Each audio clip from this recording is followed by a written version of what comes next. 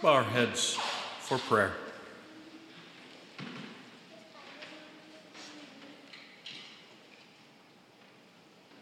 Gracious and loving Lord, we gather as your children in this family to worship and to praise you, to lift our prayers before you, and to hear your word. We pray by your Spirit that you would help us to live by your word each day. We walk by grace, and as we cling to hope.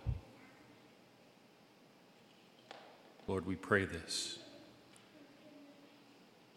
in your name. Amen. I got to tell you that God has a sense of humor. A year ago, we were celebrating Emery Poston Reader's transfer of membership to heaven. And if you remember one of the words that Emery, how shall we say, struggled with but hung on to and enjoyed was the word hope. Love that hope. Would you take a look at the theme for today? It says, Hope Proclaimed. I map out those themes weeks in advance, and by God's sense of humor, the word hope appears on the very Sunday where he called Emery home a year ago. Coincidence? No. God puts his fingerprints on all things. Now, let me tell you why that Emery struggled a little bit with the word hope, because I think we all do at times. Because we tend to use that word like the world uses it. I hope it doesn't get any hotter today. I hope the Yankees win the World Series. Not me. Emery. I hope I win the lottery. When the world uses the word, it's so much wishful thinking. But when God uses the word, especially in Christ Jesus, the definition changes. The definition changes to one of a present certainty. And so if we look at the text today from Colossians chapter 1, and we look at those places where the word is used, we could read it like this, verse 23. If indeed you continue in the faith, stable and steadfast, not shifting from the present certainty of the gospel that you heard, or later on in the text, verse 27, to them God chose to make known how great among the Gentiles are the riches of the glory of his mystery, which is Christ in you, the present certainty of glory.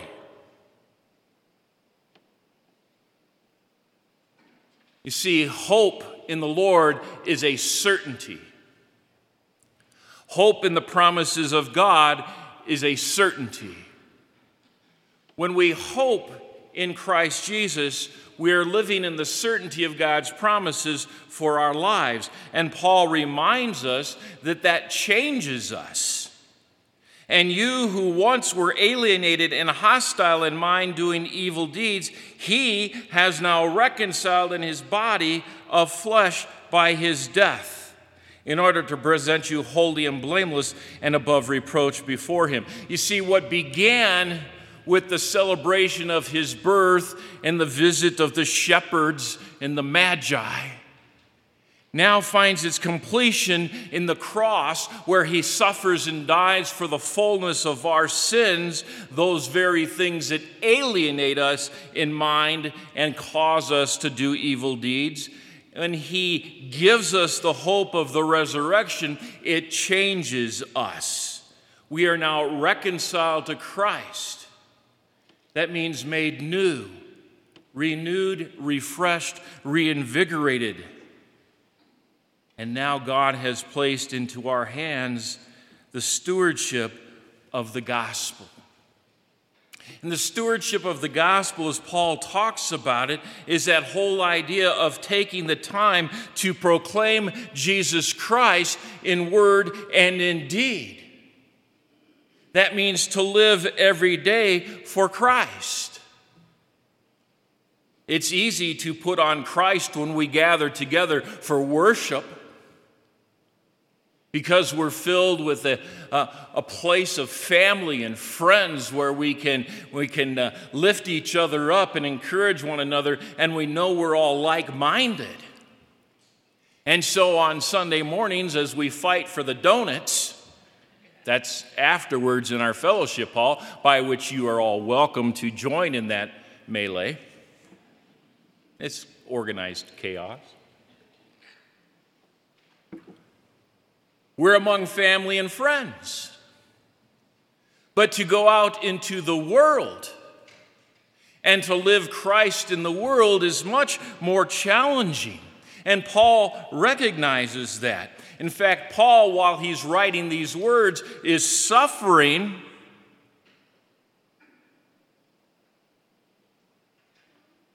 for the gospel. And Paul says it this way: I rejoice in my sufferings for your sake. And in my flesh I am filling up with in Christ's afflictions for the sake of his body, that is the church. You see, what Paul is saying here is, I am living the gospel, I'm suffering for it, and I'm doing it because it benefits the church and the gospel. It benefits the church because he's setting an example for fellow believers. And what is that example? It's okay to suffer for the gospel. You don't need to be afraid of suffering for the gospel, and neither should you run away from it. And for the sake of his body, that is the church, he's reminding the world that the gospel is something not only worth living, but also worth dying for. Those kinds of thoughts make us a little uneasy. The thought of suffering, we don't like to suffer. We complain when it gets a little too warm or a little too cold. And we sound like Goldilocks in the Three Bears. We complain when the food's not quite right, forgetting that we should be grateful for the food. We grumble when we don't have that right thing to wear, or when our shoes don't match our outfit, forgetting that we need to be grateful that we have shoes in the first place. We are a fickle people. And the thought of suffering bothers us. But even more, the thought of death discomforts us. And yet, for those who are in Christ Jesus, we need not fear the very things of the world or what Satan can do to us. For it is Christ who has redeemed us and called us his own in the waters of baptism. It is Christ who strengthens us each day by his Spirit working through the Word. It's Christ who invites us to pray. It's Christ who invites us to sit at his feet and to learn what it is that he has to teach. And what we learn is the mystery hidden for ages and generations, but now revealed to us, his saints. To them God chose to make known how great among the Gentiles are the riches of the glory of this mystery, which is Christ in you, the hope of glory. Christ in you.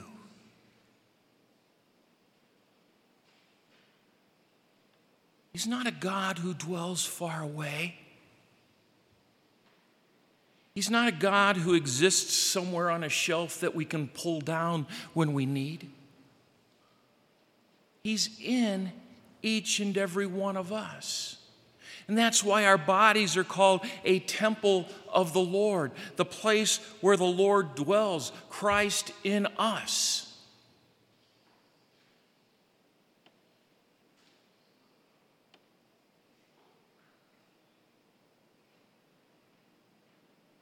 And that's not easy to think about either.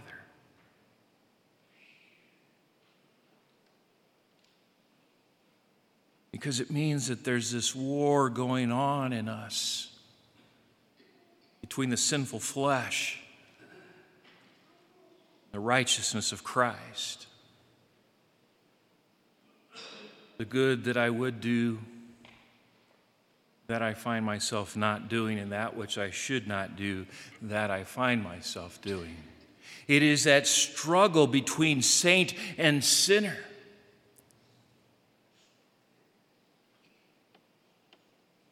And yet it's there. Christ in you and in me, choosing by the waters of baptism to make his dwelling with us, to guide us, to move us, to motivate us, to live no longer for the world, but for him. In a present certainty of the glory that we already have. We don't have to wait until death, because we live life now. And the glory of Jesus Christ dwells in our hearts and in our lives, and through our hearts and our lives to the world around us.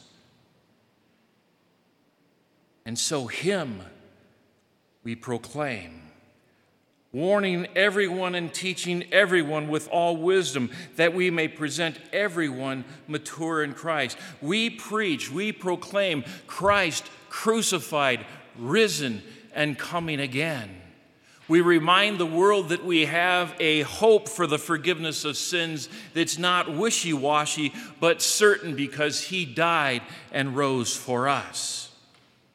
And Paul reminds us, for this I toil, struggling with all his energy that he powerfully works within me. I love that, because it takes away the excuse, I'm too tired. I don't have enough time. It's his energy that compels us and powerfully works in us to live and proclaim Christ to the world around us. Let me tell you something. You probably already know this. The world sorely needs Christ. The world sorely needs a hope that's based not in the world, not in the political systems of the day, not in the strength of man, but in the love of a Savior who died and rose again. The world needs hope proclaimed. And so my encouragement to you, open your mouths. Start living, start sharing Christ. In his name, amen. And now may the peace of God, which passes all of our human understanding, keep your hearts and minds in the true faith of God in Christ Jesus unto life everlasting.